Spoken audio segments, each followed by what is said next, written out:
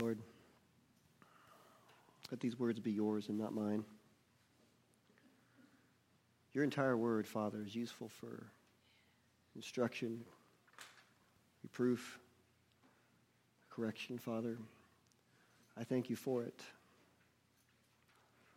Let our words here be seasoned with salt.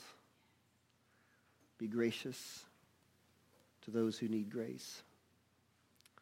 I thank you, Lord, and I praise you.